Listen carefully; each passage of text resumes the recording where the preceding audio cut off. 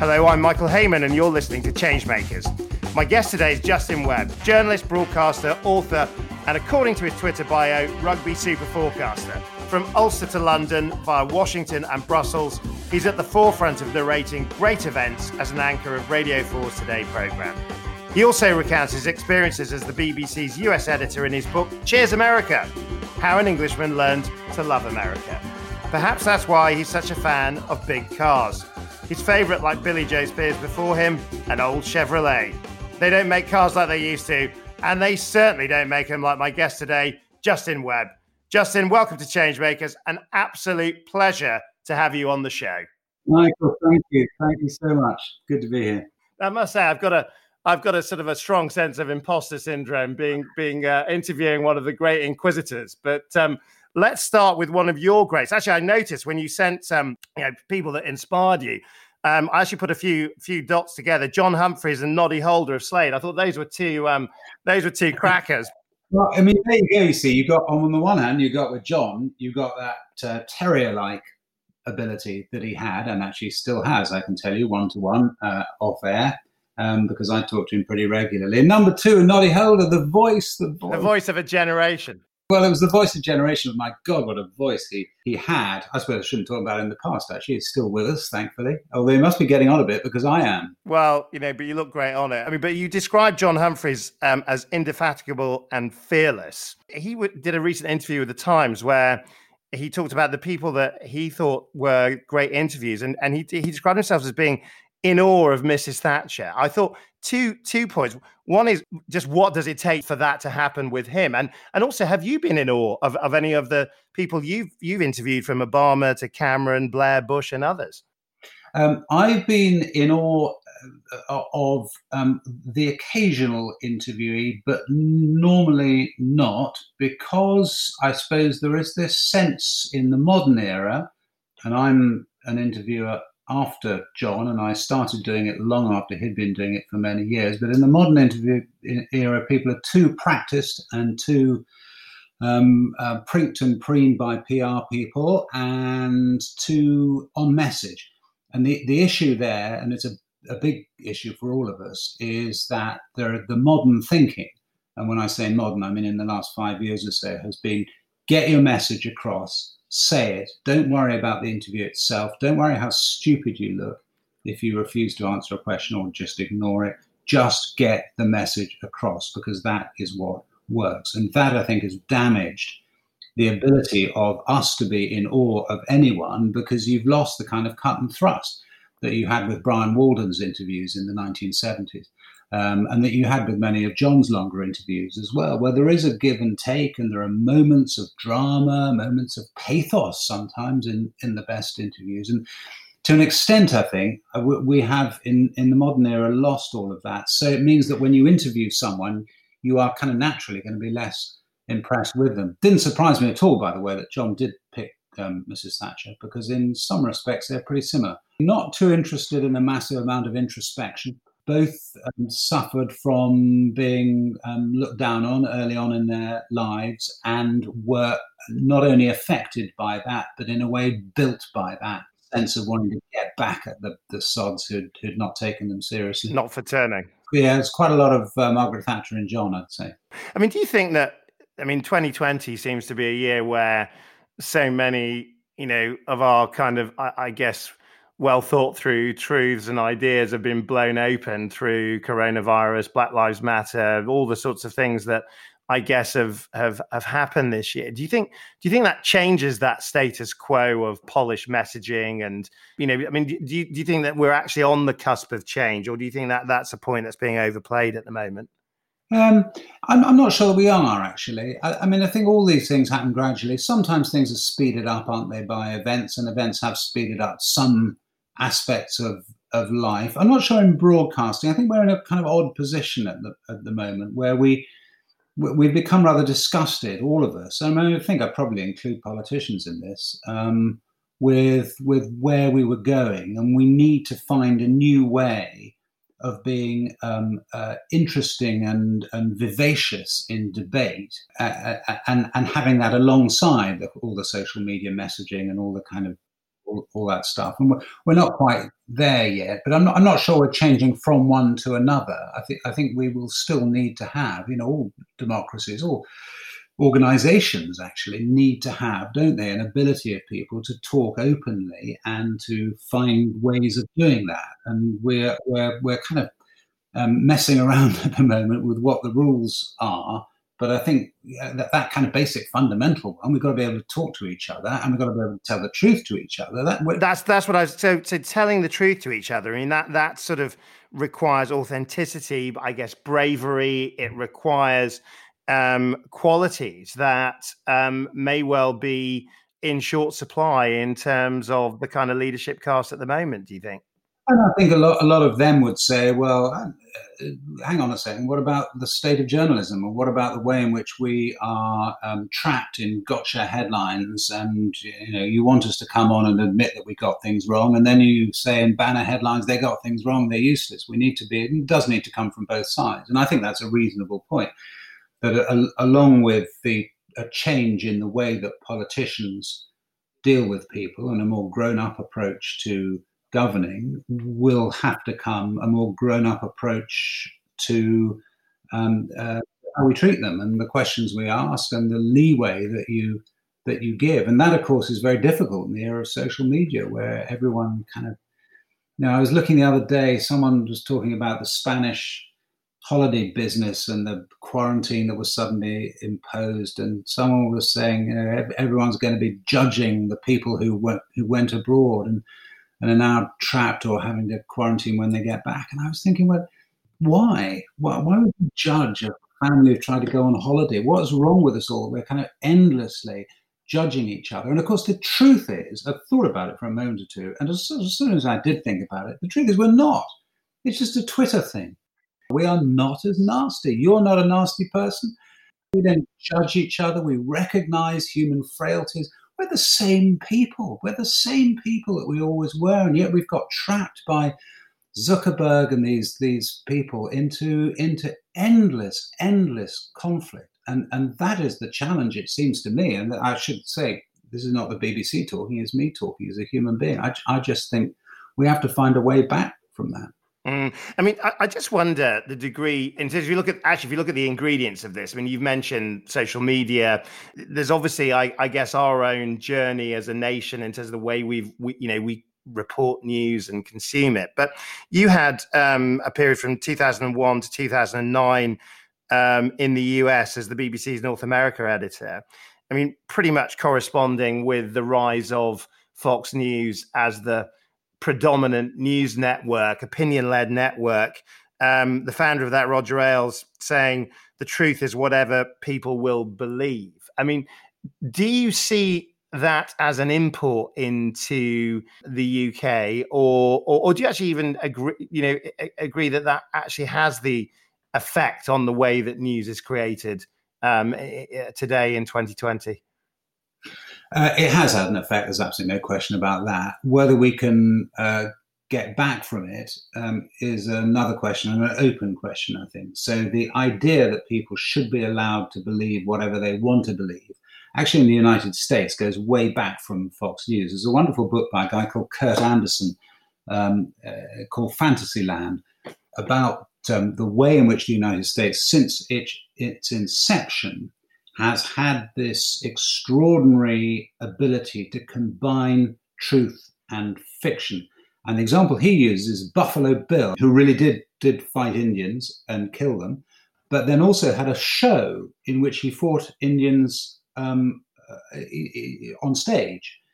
And he combined the two back in the 19th century. And became this kind of weird figure that was both truth and fiction. And what Kurt Anderson suggests is that was very much a part of the American experience for all sorts of reasons I won't get into now. But the book is a very good one. And he says that back in the 60s, that is when the hippie movement and a lot of people actually on the American left started to say, whatever turns you on, whatever you think, whatever's good for you, whatever you believe, then that is true. And so it didn't necessarily start with Fox News, although, my goodness, they took up the baton and ran with it. But it started in the 60s with this kind of counterculture movement, and it's built on that. Actually, a much firmer foundation than Fox News, because it's a much more kind of social, cultural thing that Americans have, where they do have a respect for those who invent their own facts. Inventing your own facts. I mean, obviously, let's pass the baton on then to Donald Trump as president, facing election in November. In terms of his role in creating this environment that we're talking about, and in terms of where that might take him in an autumn election, how do you see it? Well, I mean, he's very, very behind in the polls, and he's trying to work out now a kind of crucial issue for him. Does he carry on in this place that is unfactual, counterfactual, or but appealing to some, particularly the people who want to believe in conspiracy theories for psychological reasons, let alone political ones? Or does he try to move back hastily into what we used to call the centre ground, but perhaps the factual ground? And he'll have a lot of advisors who are telling him to do that. He didn't noticeably do it when he first came to office. I was going to ask, do you think he's temperamentally capable of that? Yeah, well, that's the question. I mean, I honestly don't know. And that is very much the question about him. There are people who have written about him cogently and interestingly, people who are supporters of his, who are on the right. I'm never terribly interested in reading kind of rants about Donald Trump, but there are one or two quite good books about him, including one by Victor Davis Hanson, who's very much a supporter of his, who says openly it is going to end badly. And in tears. Because I mean, to that point, you've just written recently that you think, actually, you said here that the will Trump resign question is more than a gossip line for bored political nerds. It's a plain possibility. I mean, do you think we could actually see that he could just pull up and say, look, I don't even want to be president for a second term? Yeah, I think anything is possible. And I think, he does have half an eye on his business interests, perhaps more than half an eye on his business interests. And there are pressures within the family about what happens to him. Remember, it is in that kind of very kind of mafiosi style, a family affair. And there is this kind of sense about him that what he really wants to do is surprise and shock. And so I don't think entirely outside the bounds of possibility that he does that. Though he's talking at the moment about delaying the election potentially, which he doesn't have the power to do. But so at the moment he's very much invested in doing it. But it wouldn't entirely surprise me. I mean, I'd love to think of an interesting segue or a sort of credible segue from him to your early life. But I mean, I just want to move on to Justin's journey from Trump's travels. Let's get back to you, because I mean, obviously, you've got journalism in the blood, quite literally, through your father, Peter Woods. You talked here about to inherit a father at the age of 50 is quite a strange experience. But you had a life editing the LSE student newspaper, The Beaver. I mean, to what degree do you think that this is something that you were just born into in terms of becoming a journalist, becoming a broadcaster? It's a weird thing, isn't it? I mean, how much have all of us been affected by our genes, and we continuously wonder about it and debate it. And obviously, when it comes to sort of raw intelligence, it's a very tricky subject and one that people kind of shy away from. But when it comes to what you're good at, my father was a very able journalist. My grandfather, on my mother's side, was the first editor of the Radio Times, edited a magazine called Titbits, which was one of these very successful kind of middle-of-the-road, middle-range magazines that existed, probably had its heyday before the war. But so there was in my family an enormous amount of writing, quick writing. We are not a family of literary giants, to put it mildly. But you can't make a deadline. We can smash out 500 words quite quickly, and they'll make rough sense. And that, I've unquestionably, if it is inheritance, I've inherited that. And also the desire to do it. So, I mean, I really did want to do it. I never gave a thought actually to it being a family thing. I just wanted to do it for myself. And frankly, I couldn't really do much else either, which kind of also helped point you in a particular direction. But you've had an extraordinary journey. I mean, the stuff of memoirs and the likes. I mean, in terms of that sort of, I mean, what would you take out of it in terms of the person you've become today? It's really difficult, isn't it? Because I had a strange upbringing, in as much as I never met my father, although I knew who he was. But I lived in a very repressed household with my mother, although she was very loving, didn't want to talk about him and only ever once mentioned him, and then never did again. How did you deal with that? I dealt with it by repressing it myself. So I never made any effort to find him, and I never really thought about him. I mean, genuinely didn't. To the extent that when I started at the BBC in 1984, he was still there, and I never made any effort to find him or say hello. It really, I mean, genuinely didn't occur to me to. It was that deeply repressed. But I was a child in the 70s when repression was all the rage of all sorts of things. So how's that affected you as a dad yourself? Have you gone completely the other way? Are you now a complete pushover? Completely the other way, actually. I think my wife would say I am not the disciplinarian, endlessly, uselessly unable to enforce any kind of discipline, overly concerned about whether everyone's okay all the time. I grew up in the era where nobody ever mentioned the word happiness or asked anyone whether they were happy. And I think I'm repressed enough still to not actually to use that word, but I'm obviously, concerned about my kids' upbringing and concerned about my relationship with them to an extent very much probably affected by the way I was brought up and by the kind of weirdness of my early life. So, yeah, I mean, Larkin was right. We're all effed up by our parents, but in different ways. And I think, one of the things I wouldn't do is go down the kind of, it's odd. People kind of sometimes contact me and say, you're a posh boy, you went to boarding school, what do you know about American imperialism or you're a pal of the Tories or whatever because of your upbringing. And I think, my God, if you knew about my upbringing, how deeply, deeply peculiar it was, if you were honest with yourself, would think twice about putting me in it. Bracket. But then, of course, that's true of all of this. And this is the whole point about identity politics. Well, because I was going to ask that, because the identity politics is that, you don't have to sort of Google search too long before you find people with extremely long-formed opinions of you and what you stand for and all the rest of it. And I wonder how you respond to that as a public figure in your own right, in terms of people that, certainly in the time I've known you, just don't get you and don't get what you're about.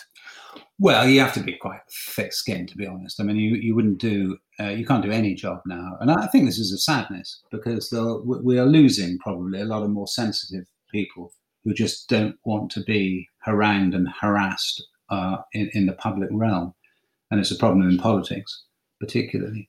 Where who would really want to put themselves through all that and their families through? I mean that's a very interesting thing. I don't want to lose that. So we're losing people, sensitive souls, creative souls, presumably people with something to give. Yeah, I think it's a real risk, and in my neck of the woods, it is difficult now to operate without coping with abuse, and I think it's fair to say probably particularly for women.